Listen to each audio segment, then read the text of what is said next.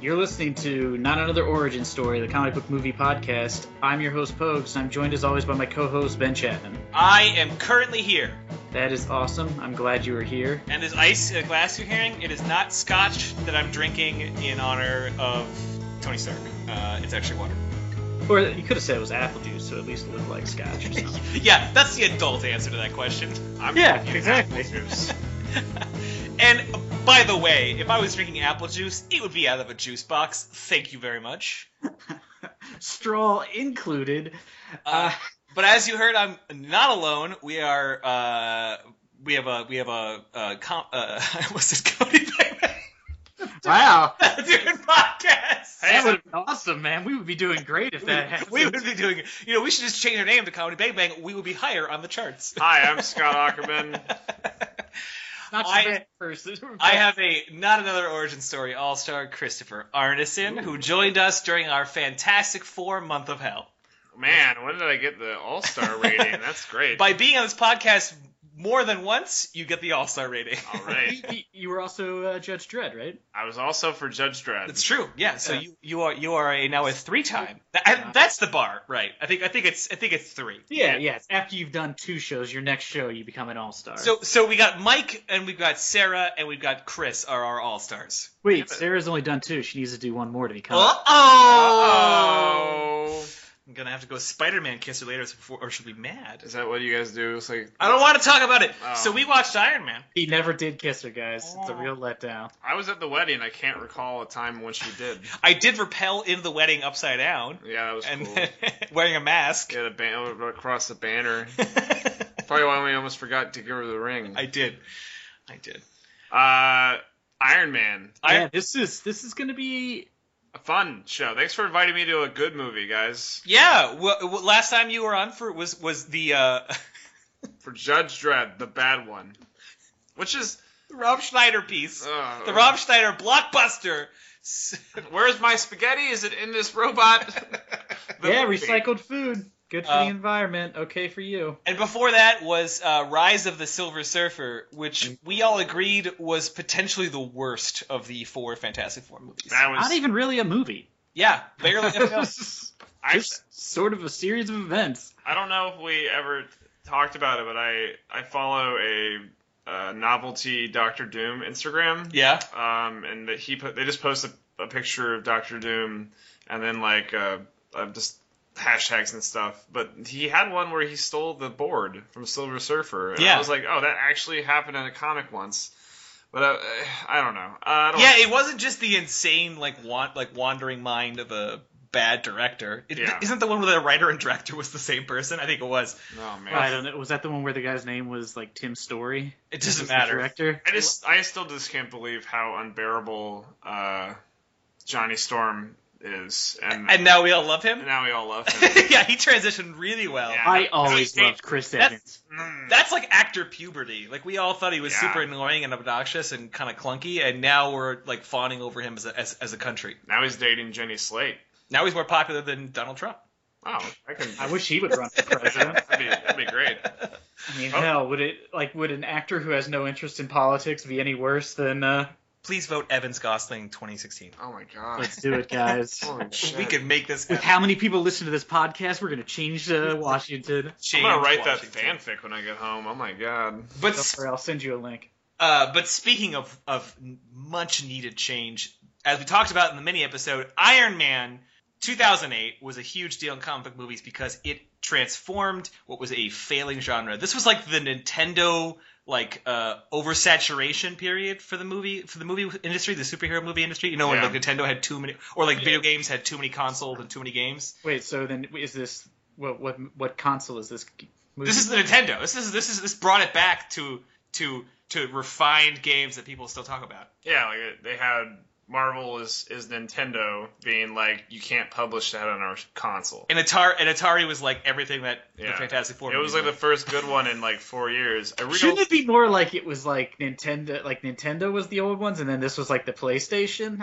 I have it in my contract that we do not overanalyze my bits. Yeah. Okay. Fair enough. That's my fault. I forgot. I forgot about that writer. It was certainly better than I mean, I think you guys in the minisode you talked about all the really terrible comic movies that come out before that.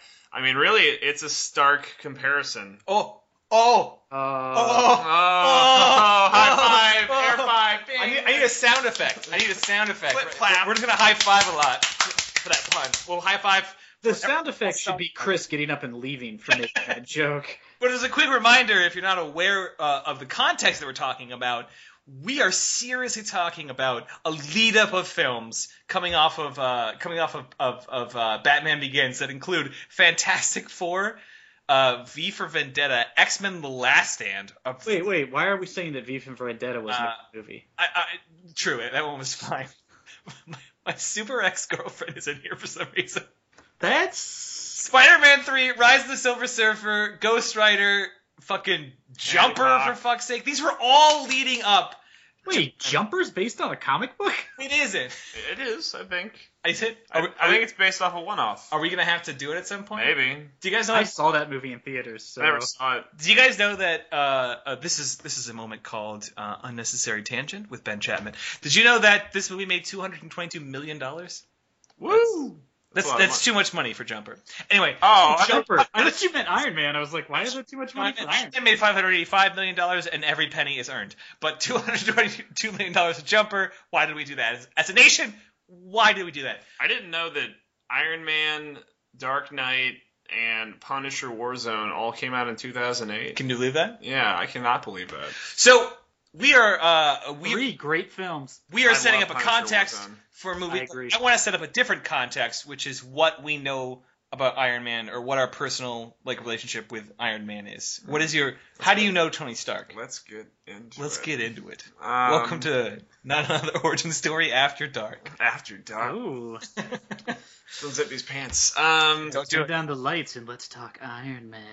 I mean, when I was growing up, I was not allowed to buy comics often, but I remember there was a yard sale in our apartment complex on base in Germany in the mid 80s, and this guy was selling loose comics, for real cheap, and so our parents let us all buy some. And my brother bought all these Iron Man comics, so I kind of associate Iron Man with my brother actually, because Oh wow. yeah, Do you like your brother?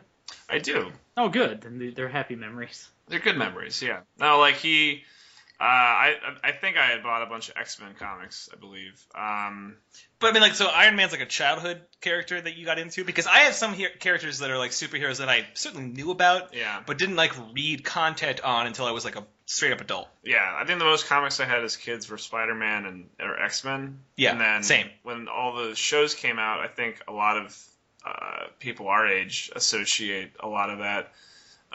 Yeah, a lot of the people. X-Men cartoon, the Spider-Man cartoon. Yeah. There was a '90s Iron Man cartoon, but I'm pretty sure I only made it one season. There was a '60s Yeah. Iron Man. Yeah. There's been a lot of failed attempts at making Iron Man cartoons. If you haven't heard the '60s Iron Man intro song, you should look it up, because it's fucking fantastic, and it makes an appearance in this movie. I was going to say, did you know it was in the movie? I did. Yeah. That's why I Ben brought it pointed up, out because to me. I'm a good goddamn co-host. Folks, we talked about this. Oh, right. I'm not supposed to analyze anything you say. I remember going to this movie and being like, I hope it's as good as Daredevil, because I didn't have a lot of hope for comic movies at that point. Yeah. Wow, that's a weird movie that you said you hope it's as good as Daredevil. Yeah, I mean, Of I all the films that came out, that movie's garbage. wasn't shooting the bar very high, Pogues. No. But That's not even a bar. That's That's you're just laying on the ground at that point. that's below ground. That's plumbing. Plumbing. But Spider-Man 3 came out in 2008. Oh, God. I'd still rather watch Spider-Man 3 than Daredevil. I cannot wait to do that movie. But you also, we watched this movie together, and you actually knew a lot about current Iron Man storyline and some of his core storyline plots with his alcoholism and War Machine taking over. You really got a pretty good feel on the Iron Man character. Yeah, so I thought that I was really surprised that this movie pulled a lot. I thought they were gonna do more of the demon in a bottle stuff, where he gets shit faced drunk, and then War Machine takes over. But they just kind of tease him in the first one, and then that actor gets replaced with I heard that he asked for more money, in Terrence Marvel. Howard. Terrence Howard. They Yeah. asked him to take a pay cut for the next film. Oh, Yeah, that's different. He refused. Didn't know That is different. And they hired Don Cheadle, who went on to be in like 7 very popular films and probably got paid quite a bit. So He probably gets I guess though Terrence Howard went on to Empire, so it worked out for him. Yeah, Empire is pretty fantastic. Yeah. But that's actually a good lead-in because I can't believe how much this movie tied itself to the actual original concept of Iron Man. Like, it's insane. Yeah, and now like they're kind of like you can tell that Disney and Marvel are like trying to tie their movies up with like core stuff because in Civil War, War Machine gets crippled, but in Civil War II, the book, spoiler alert, it's in the first issue, and you probably saw it in an article on Facebook by now, but he dies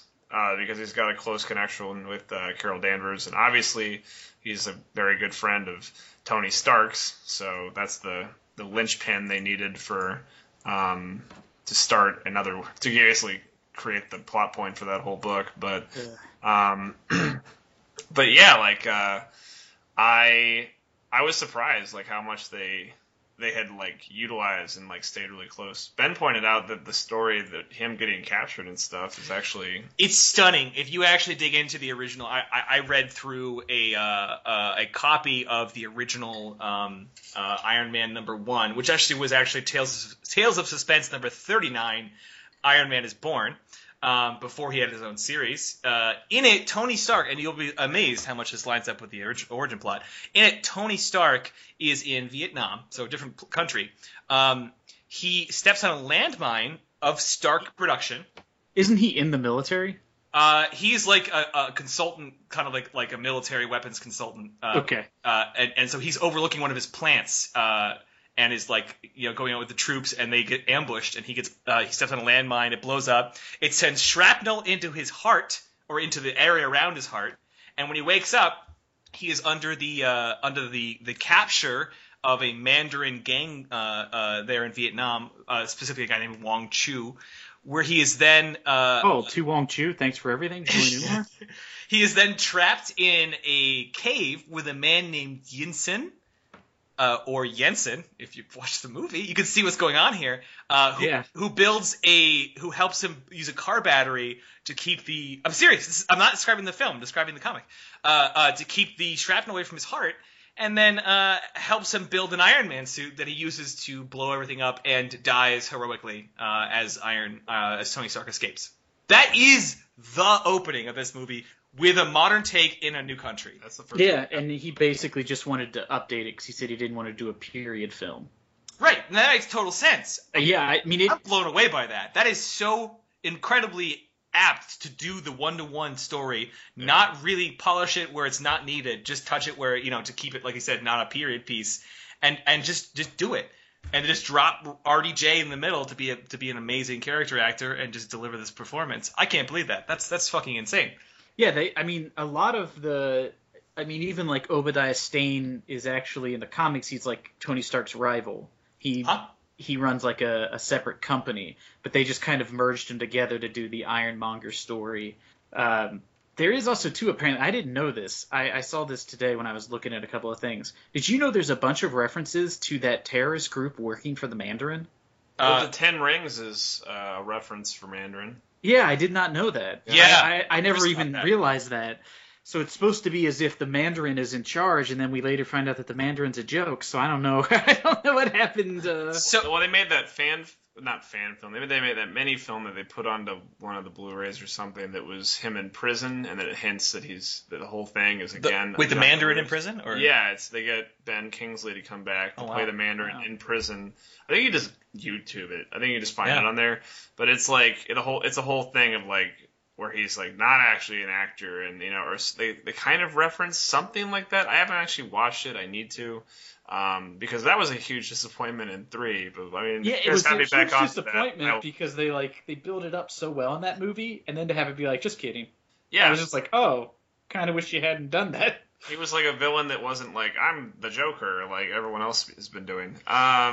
So we're pretty much in it, but let's just get all the way in it. Let's talk about this movie because it opens up in this exact scenario from the comic book. Tony Stark visiting a war-torn area where there is currently an active war in which his munitions are available. And I gotta say, I remember seeing this in theaters, and like that first like 5 minutes where he's in the car talking to everybody, I was just like, oh my god, this movie's gonna be like amazing. Yes, you can tell just from the start he nails like the Tony Stark sort of, and they do hint at his having an alcohol problem because he's constantly drinking in the beginning. I mean, they hit some of those notes, but I mean, Robert Downey Jr. is so perfect in this role, and it feels like he's improvising half of the movie. Well, that's actually partially true. They didn't have a finished script when they started filming this movie. Because especially when he's in that Humvee, it sounds like it's just RDJ. Apparently, they said that a lot of the dialogue when he's not in the costume wasn't finished when they went into production because they had spent so much time working out all the action beats and setting up all that stuff to make sure it would work that a lot of like that stuff is they just let him go. They were just like they would just set up a couple of cameras and film him doing stuff from different angles so they could cut it all together, and he would just do multiple takes, just sort of making up lines. And they said it was kind of a problem because he would do it a lot with the girl who plays Pepper Potts. I can't think of her name. Helen Mirren? You mean Helen Mirren? Helen Mirren. Yeah. She's great. She is great in this. Paltrow, yeah, she apparently had a hard time because he would constantly just ad-lib while he was filming. And she's a notorious dumb person. Sorry. She's not great. Yeah. I don't love Gwyneth Paltrow, if that's not clear. Not a fan. I do not see her riffing very well with RDJ. I see her being annoyed by that. She has a big improv background. Yeah, she's not really known for being classes. Do you know Gwyneth Paltrow was a part of the Groundlings? That's a really interesting little... Oh, man. No wonder I don't go to school there. But we get into kind of a weird thing that I didn't kind of remember until I rewatched it, which is that the movie does the back and forth that Dark Knight does. Like, we're in Afghanistan and we're cruising, we're seeing Tony Stark showing off weapons and doing his thing, and then we go backwards, right? Yes. To sort of like pre this moment, and then we come back to it or something. Oh, yeah, remember? Yeah. That was a little odd. Yeah. I don't think it's distracting, but. Yeah, I thought it worked pretty well because, it opens up with sort of an action thing that sets the film up, and then you sort of see, I don't know if it would have worked as well if they had just started with him leaving a convention and trying to, not accept an award and then having sex with a random Vanity Fair. It sounds solid to me. I enjoyed it. Did it seem like Gwyneth Paltrow or Pepper Potts was a little unnecessarily harsh to the woman that Tony? Yeah. She was just annoyed, She was really harsh to him, but I'm like, they're two consenting adults. Maybe chill on that. Yeah. Yeah. Well, I mean, like, she kind of... They're both technically sleeping around with each other. She was like, hey, I got your dry cleaning stuff. And then she was like, oh, you must be Pepper Potts. Like, so is this what you do? Like, she kind of like threw some shade at her. Oh, that's true. Yeah, and then that's she was just like, yeah, well, I'm just here to take the trash out. It is more of a return. Okay, yeah. I guess they're both very bitchy, but I assumed that it was supposed to be sort of setting up the... This has been Shade Corner with Christopher Arness. that Pepper Potts has feelings for Tony Stark was, I thought, sort of the assumption that they were trying to build there. Yeah, which... She didn't like his sleeping around, not because he was sleeping around, but because, she liked him as more than a boss. Yeah, she's actually a character... I mean, I believe she dies eventually in the comics, but she, Spoiler?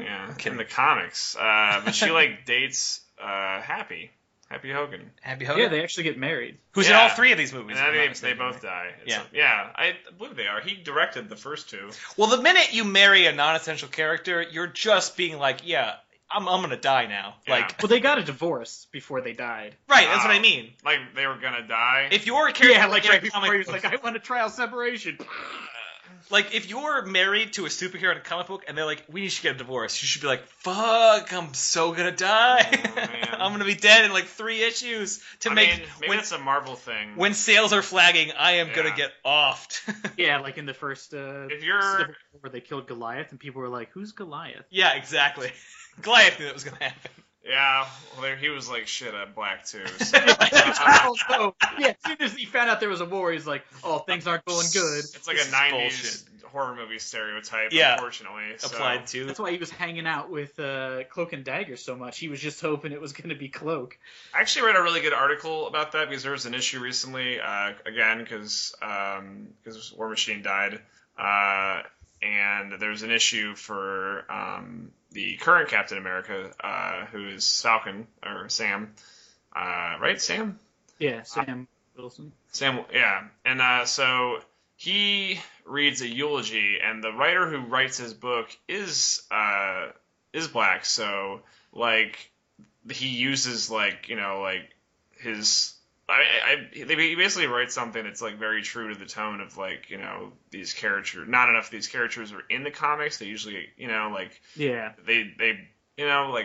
need to pick up that issue. I mean, it's actually in the comics. Rhodes, nobody even knows he's Iron Man for a long time because he takes over, so nobody will know that Tony Stark is an alcoholic, and he doesn't, and nobody knows that it's not Tony Stark in the suit.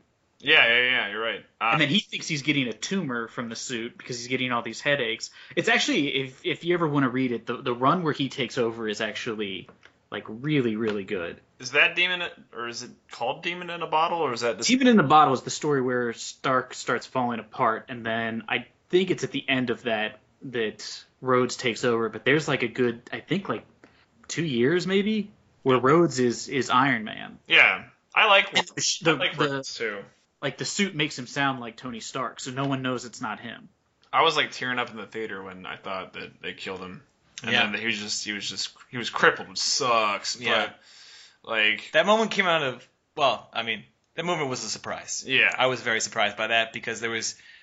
He wasn't so not essential that it was like obvious he was gonna die. Yeah, it wasn't so much like when they killed Quicksilver. Right. Like, oh no, that guy has it has a lot of heroes, but they're all.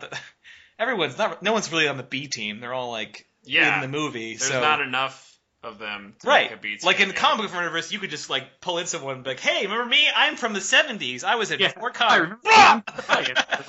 My name's the Owl. Oh no, the Owl's dead. I loved him. Carl. The Owl. Oh no, they killed Brother Voodoo. Was that a person? That sounds mildly racist. Yeah. Well, Marvel's killing off all their old racist characters. Oh boy. Like, speaking of which, go look at the first episode or the first issue of this comic that I mentioned.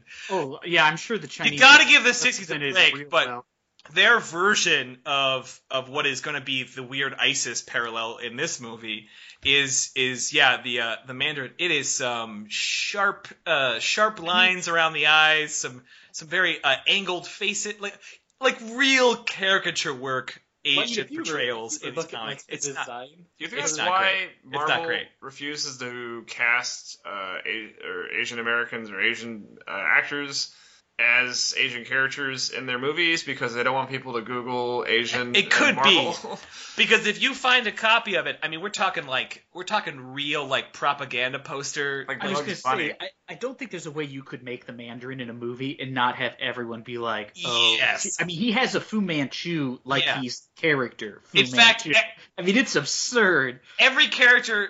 All 3 terrorists that show up in the comic, a version of this, all have Fu Manchus. So yeah, I can only imagine too. Yeah, like during Vietnam actually happening when they were writing that story. But in the film, did it feel weird to you seeing the 10 rings? I felt a super ISIS vibe, which isn't the movie's fault. But well, I mean, they were modeled after Al Qaeda, and there were certainly terrorist organizations that existed during that time and long before it. But I remember not thinking twice about just vague Middle Eastern terrorists when I first watched this movie. But this time I was like, "Oh boy, this feels like a headier concept now." Well, yeah, it's sort of depressing that you're like, all right, it's been 8 years, and that's still right in the zeitgeist. Nothing has changed. Yeah, there's still terrorist organizations kidnapping people. Yeah, a Middle East terror organization just roaming from town to town with stolen weapons, just causing havoc and death and murder. And you're like, Oh yeah, I mean that hits close to home. And then the refugees thing, I was just like, oh, this is, I'm not sure, it was guys. Remarkably, there's not many of these movies that we've watched that have felt topical still. This is one of the few ones that has. And in a bummer of a way where you're just like, oh, I wish Iron Man was real. Of course, this one and Barbed Wire have felt very topical. Oh yeah, because I mean, Barbed Wire, second American Civil War, it's coming, guys. Which takes place in 2016. When Trump gets elected. Texas was trending on Twitter. The Texas exit. Yeah, I want to die. Yeah. I want to die. We're not talking about that. I know. We're not talking about the Texas, but I'm mad saying it. Yeah. I'm mad, but in another way, you got to give those rednecks credit. That's better wordplay than I ever thought they would get. It's like, just read between the lines. But one thing that I said in my roundup of the comic book origin story was that the character he works with inside of the cave is Yinsen, or he's one word Yinsen. Mm-hmm. And then this guy's name is like Yensen, his last name. Or may I have those reversed. Either way, they use the same name for his ally in the cave. They just changed it to fit the ethnicity change, which I thought was fucking kind of neat. Yeah, I did not know that. Did you think, though, it was kind of weird that, like, what was going on with their captivity? Like, they just had, like, a little apartment in there? Yeah. Like, it's sort of weird that, like, they just, like, what did they capture Jensen for to begin with? Like, why did they keep him alive? He wasn't doing anything in there. In case they found Tony Stark and he needed an assistant. I mean, he was a very good surgeon. Yeah. I guess so. Maybe that's why they kept him. Also, did you think that the American soldiers didn't get played off very well in this movie? What do you mean? Like, they straight up just die, like, so fast. I mean, they were ambushed. Yeah, but I mean, it was just, I was like, oh man, they're going down fast. I know the driver gets out of the vehicle and I think she gets shot before she even steps out of the... Yeah. So...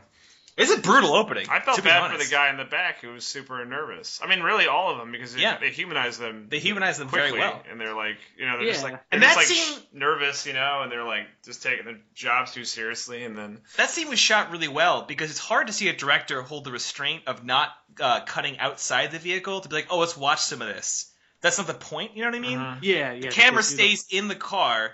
And it just pivots from window to window as bullets pepper it and explosions bounce the vehicle, and there's like screams and there's blood. And then he gets out, and again, you don't see combat. You don't see, oh, this is a cool fight. This is Saving Private Ryan. He just like runs out in the field, terrified, like it's a horror movie. The explosion goes off, and like then his shirt is soaked very accurately with the way shrapnel would just like rip you apart. It's kind of brutal. It's certainly not what Michael Bay would have done. Right, exactly. It's very Michael Bay, as he flew backwards, there would have been like a camera pan around him in slow motion as he flew. The car would have done a complete... And it's weird. It would have turned into a robot. Yeah, turned into a robot and crushed him. Because this scene feels like... With a Mountain Dew logo on it? Yeah. This scene feels like the scene out of like an intelligent war movie. You know what I mean? Like a war movie that's commentating on war. And then maybe not like... 20 minutes later, Tony Stark is back home, and we have him building the actual Iron Man suit. And then he goes out on his first mission, and it becomes, this kicks ass. He's murdering everyone, which is sort of a total shift, if you know what I mean. Yeah, it is. There's like a weird tonal shift, because like you said, the early part of the movie is still like so on point, and then like instantly he comes back, and it's like sort of like they just kind of go straight to jokes. And then, when he goes to start fighting people, you're just like, oh, I guess he solved the Middle East crisis? Yeah, he eviscerates like 30 people, and we're all like, yeah! And we're like, wait a minute, I thought he was against guns in war now. Also, I gotta say, whoever was driving that tank and shot a tank shell at him and hit him, that dude is the best tanker ever. Because if you've ever played Battlefield 4, it is almost impossible to hit something in the air with a tank. And as everyone knows, the reference to military tactics is Battlefield 4. Yeah, I thought that was pretty clear, guys. Yeah.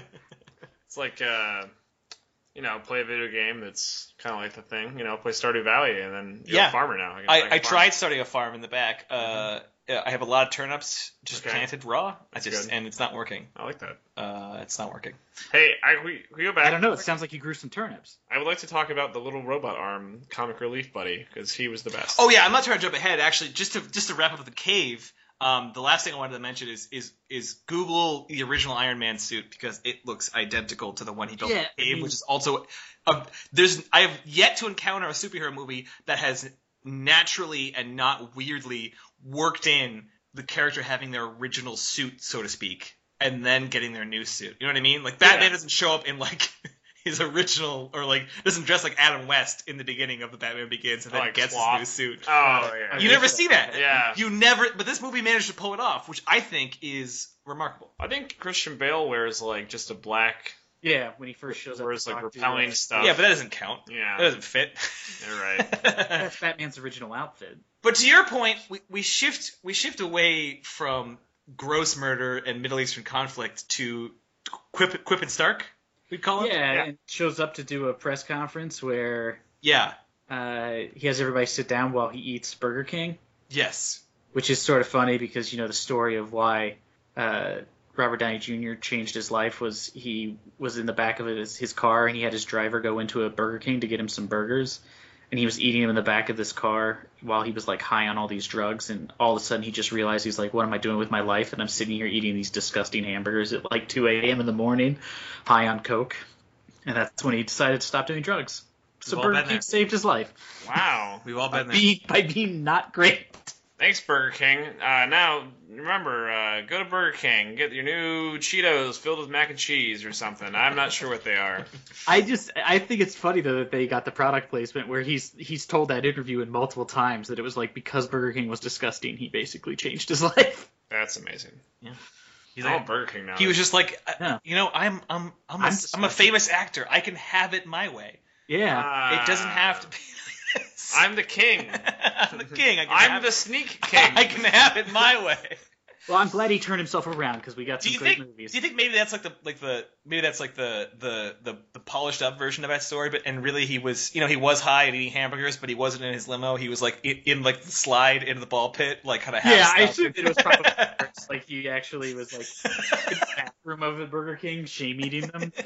There's like, Robert, get out of the tube. No, I want to be Iron Man. I'm damn. I mean, what year was that? What year did that take place in? It had to happen in the 90s, right? Or maybe mid-90s. Mid-aughts? I think. Okay. Kiss Kiss Bang Bang was sort of, I think, his first movie back after his... Oh, he was in... I forgot that. Because Shane Black does the third Iron Man movie. Yeah. How about that? That's a full circle for you. So, something interesting about this movie as well is that this movie follows the rule that we've slowly been establishing through many episodes, is the 30-minute rule. If you have a regular, like, full-length comic book movie, you gotta be almost to putting your character into the costume by 30 minutes, or you are wasting our time. Yeah. It is hard if it's like the third movie. But some of our best movies have fallen like under 25 minutes in time it takes to get to the actual person in the movie, and this movie nails it. Like 28 minutes, we got Iron Man in an Iron Man suit doing Iron Man stuff. So, nice job. We got Jarvis as a robot, which I can't remember if that's the first, because he's a human in the comics. We talked about it. They put him as a robot, as a computer in this movie because Batman was out, and they didn't want there to be a comparison between Alfred and Jarvis. I think it was a good call. I think it was a good call, too. I think Tony Stark with a butler would seem weird. And it's sort of funny that the guy who did it, Paul, I think his name's Paul Bettany, he took the role as a favor to Jon Favreau, and now he's the Vision. Like, he said that when he did this first movie, he never read the script. He just read his lines. He did it in 2 hours. Like, he did it for 2 days. He read all of his lines, and he got paid a bunch of money, and then that was it. He never even saw the movie. So he said he didn't even know what the movie was about. That's insane. He probably just thought, voiceover, that's easier than being in it. And he did it just because he was friends with Jon Favreau. They had worked on a movie together, and he called him and said, hey, would you be the voice? I think you'd be a great voice. And he said, sure. That's stunning. I mean, he does have a great voice. He does fit so well. Works, it works perfect. And now he's in the universe. That's insane. Yeah, and I mean, he's going to be making killer money. And Children of Men. Yeah, I mean, he's been in a lot of great stuff. No, we're talking about this. The screenplay writers for this movie are pretty fucking solid. They wrote Children of Men, Cowboys and Aliens, which wasn't like a great movie, but it's not a disaster. He wrote The Expanse, which is that sci-fi original. I hear that show's really good. It's very good. Yeah, I need to watch that. Either way, so this movie's got some really good talent behind it. Accidental talent like Bettany coming in. It's kind of insane. And RDJ just walking into a role that he was born to play. I remember when they announced the cast for it, and I was just like, Robert, what? Like, how did you, what? You cast the perfect Tony Stark. How did you do that? And then Gwyneth Paltrow, who I admitted earlier don't like as a person or in most films, I totally dig her in this movie. I don't have any problem. I think she's all right. I mean, she doesn't do a whole lot. Right. I think Jeff Bridges is really good. Plus, I mean, Jeff Bridges is great in this movie. He makes writing a segue look at least reasonable. Yeah. I love his overreaction when they said they can't build the arc actor, and he yells at that guy. Tony Stark built this in a cave! Everyone loves that speech. Oh my God, I love that. So good. Yeah, like, nobody could deliver that. That would just be someone being like, oh, I'm going to say this and then storm off. Okay, I'll do that. But fucking Bridges is like, I want this to be remembered. He's a pretty menacing villain, too. And I remember thinking, like, because I was like, and I definitely did this on purpose for people, because there was the lead guy for the 10 Rings, and you're like, oh, that must be like he's probably just it's a red herring. That's he's going to be the Mandarin in a few movies, maybe in the second movie at the time I thought that, and then just nope, he gets killed. And like he's just like Obadiah Stane. Obadiah Stane. Yeah, was menacing, dude. He was really terrifying. And what's kind of amazing is he went. I don't know who made the call, but Bridges went bald to fit the character. Again, these are all choices they're making that no one is asking for, because there isn't that much of an Iron Man fan group out there that's going to flip over cars because you don't cast. No, I think there is, but I think the idea is most people were just like, at this point, like you said, it's the oversaturation, right? And the oversaturation of not good. You know what I mean? Like, this is the era where you're just like the end of a bunch of trilogies with the shittiest of the trilogies. Yeah. And I think people probably were just like, who gives a shit? Do whatever. You know what I mean? When they first announced this movie, I was like, I don't even care. You know what I mean? I wasn't like even excited. Yeah. Because I was just like, I just figured it was going to be another Daredevil. But you know what I mean? This is Marvel's first financed movie. Yeah, I hoped it was going to be like another Daredevil. Side note on Obadiah, did you notice that he calls out his own character's name? I'm not some sort of ironmonger. Yeah, he says. Oh. He's talking about the ancestry of the company, and he talks about, we're ironmongers. It's what we do. Yeah, we're ironmongers. He says it just very casually. It fits totally normally. It doesn't sound weird, but I caught it, and I was like, oh, that's a character. That's him. That's yeah, I didn't even realize that. Yeah, he says it about like 35 minutes in or something like that. It's pretty impressive. I think they did a great job, because, I mean, he comes off as likable in the beginning, and you do feel like he's like just trying to look out for Tony, and then you realize, you know, he was involved, and it blew up in his face because the terrorist happened to know that it was Tony Stark, and all this stuff. So I thought the whole plot was good. The thing that in this movie that kind of bothered me this time watching it was the film starts off, like we said, it's so super serious. It's got like a, you know, they handle all that material so well, and then it just goes into like hyper reality of him trying out the suits, where like he gets thrown into a concrete wall, and he's just like, oh, he's fine. Yeah, also him making a lot of bad decisions, like and like just bad jokes, like, yeah, I can fly crap that, you know, they just put in so they could cut it into the trailer.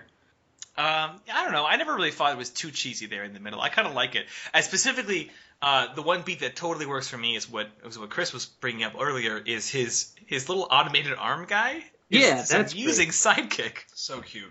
And I think did you hear they're going to kill him in Civil War? No. Army. Yeah, does he even have a name? Chris just said it. Yeah, it's Army. It's ARM-E. Yeah. But there's two of them at least. Yeah. Well, he's the main army. Yeah. There's also okay. Arm G. Yeah, Army and Arm B. Yeah. Army, Arm G, Arm Z, and Fire E, the extinguisher one. Oh yeah. Yeah. Wasn't that him though again? Oh yeah, that was Army. No, he's in his fiery suit. You know what I mean? Yeah. Like when you buy like the Batman, but you get like the Batman Spelunky. Oh. Make sure it's like one of those like toys from the 90s where like you kind of squeeze the legs and then they like their bodies switch, you know, like their head spins around. Yeah. I'd like that they introduced Coulson in this. Yeah, and S.H.I.E.L.D. This is the Super first S.H.I.E.L.D., right? This is a big deal. You're just like, who's this guy following them around? I did not know who he was. I read, too, in a little bit of the research I did today, that the original role was just called, the character's name was just Agent, and he only had one scene, which is he shows up in the beginning and says he needs to talk to Tony Stark. Really? After he comes back, and that was it. Man. But when that guy got to set and he talked to everybody, they realized like how good he worked with them.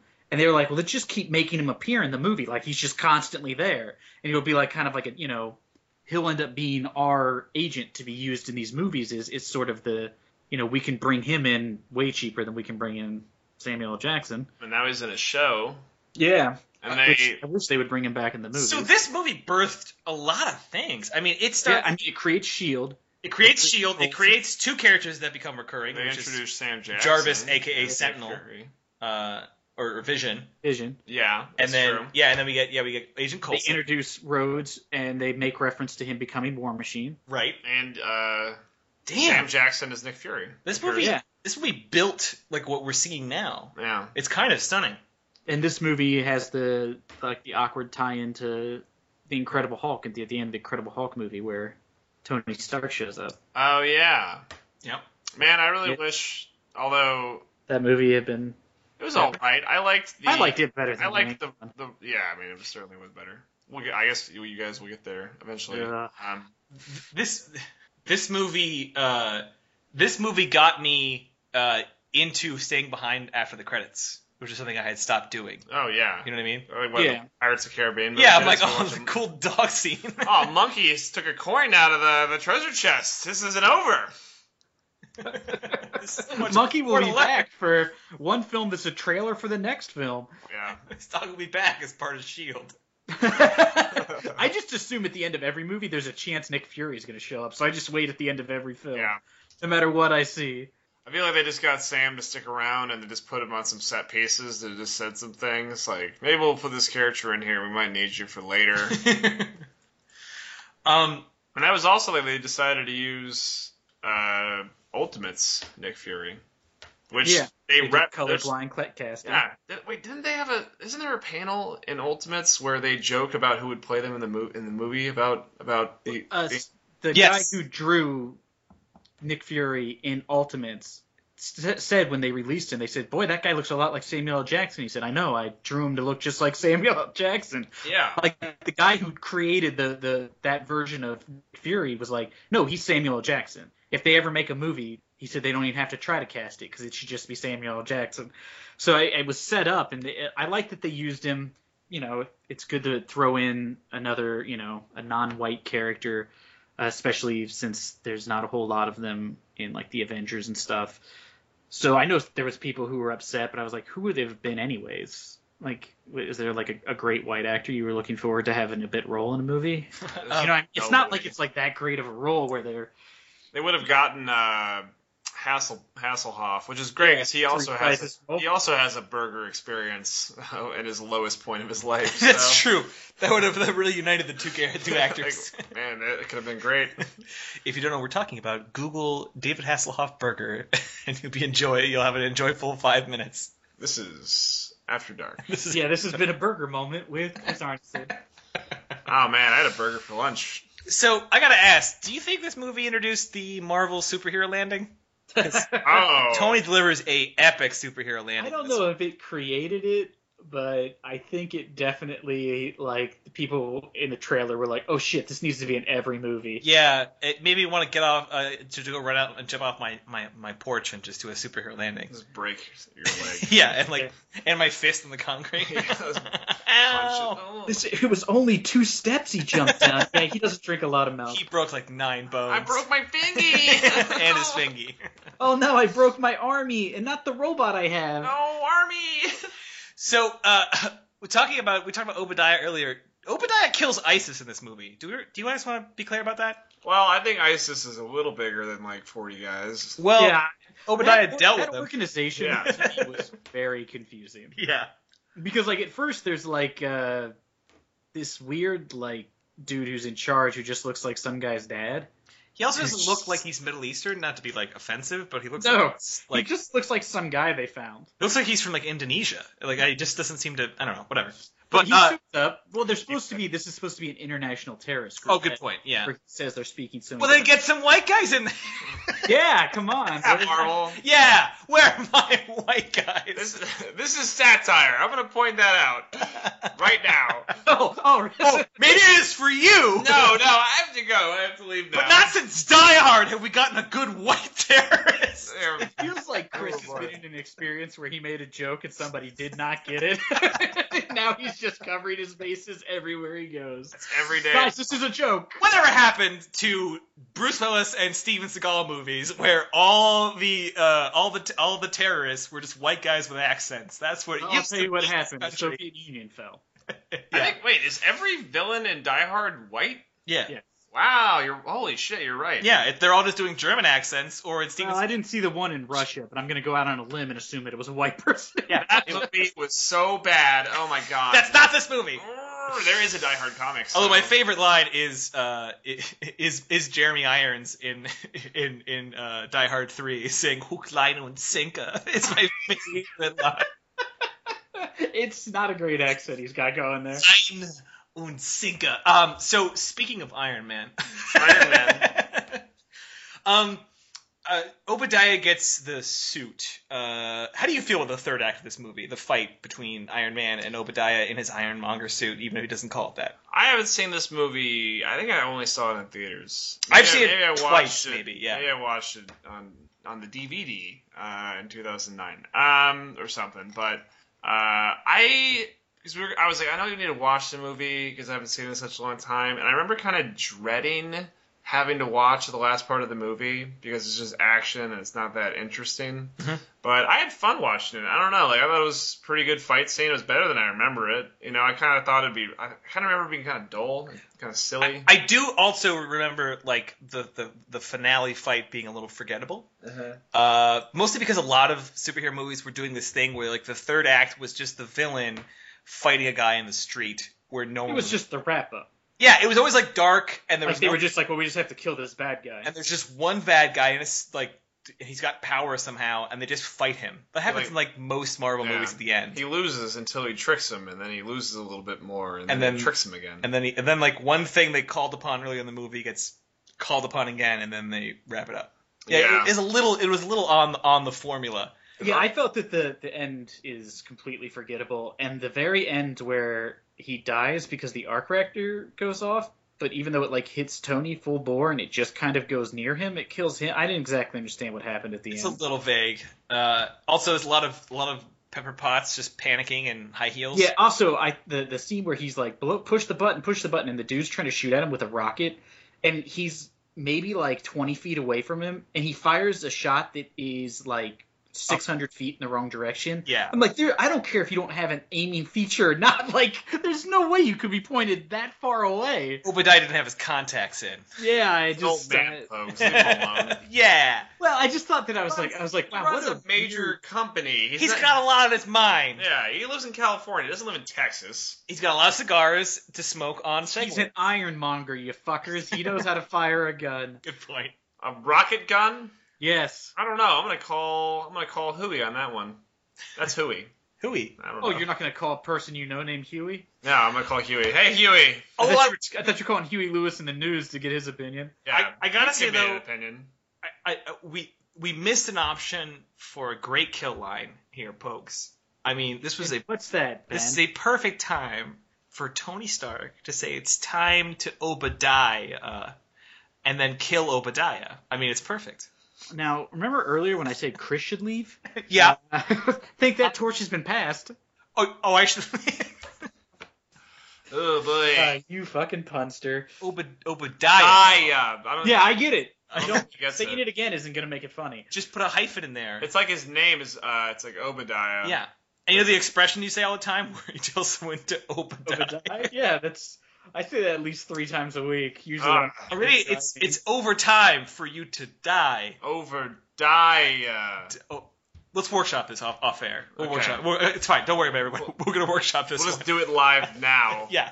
Don't worry, everybody. They'll never be able to workshop it to make it work. So can we edit this episode later to be being funny? Yeah. Yes. If you want to come back to make it good. This is the hard part of doing these movies, where I'm like, man, my biggest complaint was I thought it was dumb he flew into a wall. Like, that's my biggest complaint with this movie. No, but this... I didn't sort of like the over goofiness in the middle. I don't think otherwise complain. I think we should be very thankful that it finally.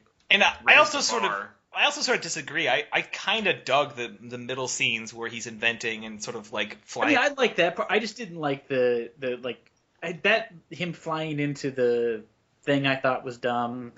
The like scene of him sort of like flying around the room, and it just seemed to me, I was just like, yeah, I got it. You know, it just felt long to me this time around, I guess. But I don't remember thinking that when I first saw it. Those little, like a couple of the comedy beats, I just thought fell kind of flat for me this time around. I kind of feel like it gave, like, because like I don't think Tony Stark or really like many of the Avengers were like huge pop culture icons, you know. Like, I think, like, Spider-Man, Captain America, probably their 2 biggest guys at the time. And Spider-Man had 3 movies at that point. Everyone in the world, like, knew who Spider-Man was. Like, I don't think people really knew a lot about Tony Stark. Yeah. And it kind of I think it kind of raised people's interest a lot. And also like this idea of tying all their movies together, which wasn't really a thing either, had given like the general public a like pretty good idea of like, you know, of what the universe was set in, you know. Yeah, I think I mean, when you do watch it, that's the thing that really comes off is, like we said, they introduce so much in one movie, and it doesn't feel, you know, if you guys listened to the mini episode me and Ben did last week for Gotham, our complaint is they try to introduce so much about the world, and it just becomes, like, ham-fisted. They're trying so hard. In this, they seamlessly introduce S.H.I.E.L.D. It doesn't feel like a gimmick. Yeah. They introduce, you know, characters that appear later. You know, even, I mean, like, there's, you know, it's sort of hammy when Rhodes is like next time and you're like, oh, he's War Machine. But that's in every comic book movie, those sort of like nods for the fans. But even that's not even that egregious. Right. I think they just handled this one so well that it's seamless. And I think that if this movie, I mean, you got to think too, if this movie had been bad and it had tanked, there would be no MCU. They wouldn't have made anything else. Because what follows this is obviously Iron Man 2, but you also get, excluding movies that would probably have been in production when this movie was being made, or this movie was coming out, movies that maybe like could have been like successors to it, actually having seen how Iron Man worked. You get things like a couple years, like 3 or 4 years after X-Men First Class, the first Captain America movie, the first Avengers movie, obviously. I mean, like some good fucking movies come out. And establish the MCU as a functioning enterprise, which is still working. Like, guys, the MCU should have crumbled by now by any fucking superhero movie standards, considering how many tankers have come out. I was worried that after Avengers 2, I was like, uh-oh. Because I was like, ooh, they just made the same movie again. They just made Avengers with a new villain. And I was like, that's not a good sign, but Civil War is perfect.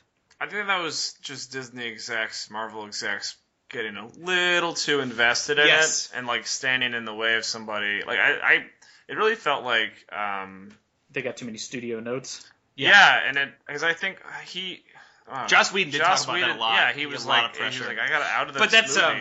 That's a different conversation. One thing I did want to talk about before we kind of wind down on Iron Man is the scene that I felt was so strange, even now rewatching it, which is when Obadiah comes in to find Pepper Potts on his computer. Yes. So Obadiah, she's on Tony's computer. Oh, okay. That actually changes things for me too. But it seems I thought she was somehow, for some reason, in Obadiah's office. No, she's in Tony's office. That makes sense. He had the hot rod screenshot. And that's why, and Obadiah says Tony always gets the best stuff when he's smelling the alcohol because he came into his room. Oh, right. Now, hey, don't you think Tony Stark would have something else as a screensaver than just that hot rod? I mean, it probably would have been like a cool babe. Yeah. Or at least a hot rod. On that hot rod. I don't think... a picture he took of a woman he slept with on the hot rod. Before you leave. Possibly while sleeping with him. Before Pepper Potts throws some shade your way on the way out the door. I need you real quick. Pepper, I need a photographer. I need the best one in the county. And then throw this bitch to the curb. No. He doesn't need a photographer. He has Cammy, his camera Cammy. Oh, boy. Cammy records a lot. Oh, yeah. Cammy's the saddest of all the robots. But Obadiah comes in, and obviously he's suspicious of what Pepper's up to. And Pepper does the one thing that every teenage boy would have learned by the time they were 14, which is you can't just minimize what you're doing to a screensaver. That looks more suspicious. Because looking at your screensaver, Pepper? Yeah. Is that what you're doing in Tony's office? At his computer? All they needed to do is like have her pretend to be reading the paper she had in her hands or something. Just open up MySpace or something and just like browse it. Like for fuck's sake. I do love too, like, alright, do you think that when he asked for the paper, do you think he's doing it because he thinks she hid something in it? Or do you think that like in the script they were like, no, Obadiah just really likes doing the jumble? I think Obadiah likes that jumble. He wants that jumble, baby. And I think he yells at that jumble a lot when he's in his office alone. Yeah. Like he sees that Tony did the jumble. Tony Stark could do this in a cave! Tony Stark did the word scramble in a cave! He did the whole Sudoku book I gave him! I can't figure out what this... Oh, it's voice. Never mind. Jesus. trying to do that thing with Play-Doh where you rub it on the comics to like. Oh yeah, like silly putty. You can't make it work. He's using Play-Doh. It's just me. Yeah, that's right. It's not Play-Doh. It's silly putty. I'm sorry. So he's just in there like, I don't get it. Get me a better silly putty. Are those the funnies? Are those the funnies you got there? I want to see what Marmaduke's up to. I need to check my horoscope. Now I think Tony Stark invented silly putty. I think that's what I've stumbled onto here. I just want to picture that every time Obadiah comes up against a challenge, he just yells about how Tony Stark was able to do it in a cave. Yeah. Like goes to Starbucks and they fuck up his order. Tony Stark made coffee in a cave! And throws it at someone. I don't know what any of that means, sir! You mean Iron Man? Haven't you died yet? Oh my god. So like, final thoughts, Iron Man, go rewatch it, because they figured out how to make a superhero movie in 2008. Yeah. This movie automatically jumps to the list of the top for me. It gets up there for me, too. Yeah, I don't want to list the whole thing again, because that's... No. But I can say that the last 5 movies we've watched almost all fell to the bottom, and this one rises to the top. Well, I assume that on your list it goes Iron Man, Barbed Wire. It's Barbed Wire. It's Barbed Wire. Barbed Wire 2. Judge Dredd. AVP. Ghost Rider. The Phantom. Oh, wait. What do you mean, which AVP? We watched Predator? We have not watched Predator, but that one doesn't count. Oh, no. No, it's not based on a comic. It's not a comic. Yeah, the property is, though. No, yeah, but I don't think we can count that. Nah. We'll see. Maybe if we run out of movies, we'll go into... Well, after we get Help Unlocked in This Cage with Cage, our podcast about watching Nicolas Cage movies. I keep changing the title. Yeah, well, I force Ben to watch them because I only picked the bad ones. It's not like I'm like, let's watch, The Rock. I'm like, let's watch Outcast, the movie he's in with Hayden Christensen. Let's watch Vampire's Kiss. Oh, boy. I think it's Vampire's Kiss. Let's watch one of 9 movies where his daughter's kidnapped. I feel bad for him because he's in Ghost Rider. Like he got kidnapped into Ghost Rider. Yeah, it's not like he was forced by gunfight. He wanted to be in it for sure. Oh yeah, I mean, he also wanted to be Superman. I remember. There was a rumored special feature on the Blu-ray for 2 because in Ghost Rider 2, he wore face paint and makeup and stuff, and he had onks and stuff sewn to the inside of his jacket so he could get into character. Yeah, he wore voodoo face paint. Yeah, and there was a rumored non-CGI edition of that movie. I need to see it. Yeah, I need to see it. Anyway, and they didn't put it on it. We're talking about a lot of non-Iron Man movies. It's so hard not to. You can edit this out. It's hard not to because it's just like, what do you want to talk about? What other scene you really liked in Iron Man? Enjoyed this movie. To bring those final notes, Iron Man figured out how to not betray the actual, even kind of non-standard origin story. A lot of origin stories like, my dad died, this person I loved died. This one was very different. They don't get around to his parents' death until way later. And they get into all the specifics. They nail them without it feeling odd, because I think most of us saw this movie not really knowing that origin story. I really like that they wrap a lot of it up too into like the actual media that the world would have captured his life in, Yeah, I love when movies do that. Yeah, and they had like a award ceremony and stuff. It was like a perfect way to do that. They had all those like fake time covers and stuff. It feels like a universe exists before Tony Stark walks into a room. Yeah. Yeah, that is good movie construction. World building. Yeah, world building, and all the characters in it function. They don't bend them into weird like Hollywood versions of those characters too much. And they all are characterized, and like you said earlier, like even like the Marines in like the vehicle, or the Army guys in the vehicle are humanized, and they have some character to each individual one. And like it's good screenwriting, it's good filmmaking, it's good action sequences, more or less, and it's beautiful adaptation. I mean, you really can't do much better than it. I forgot Jensen died, and when he died, I was sad. Yeah, he dies in the comic too. They didn't watch that one. I'm not sure if I'm sad about the comic one. Yeah, that racist Asian caricature wearing a robe and having a Fu Manchu sure dies. He looks like does he have a like a rice paddy hat? He does, actually. Yeah. Oh, guys, my joke just became sad truth. Yeah. Sad truth. Hey, you could write for the 70s. Boy, I can travel back in time and be super racist. Oh, boys. Well, yeah, that does it for Iron Man, I feel. Yeah, I think we've covered it. If you would like to leave a comment about what you think about this, or if you listen to our mini episode about Gotham, you can leave it at facebook.com/NAOSpod, and me and Ben will read it on the next episode, the mini episode. You can tweet at the podcast at NAOSpod, or you can tweet at Ben at the Disco Pony, me at It's Pogues, and Chris at, I don't remember what your... It is at Chip Snackerson. I remembered it was Chip something. I couldn't remember the end. Yeah, it's a play on. So there you go. Write to us. Let us know. We'll read them on here, and we'll see you next week for the mini episode. It's Obadiah. You get it though? No.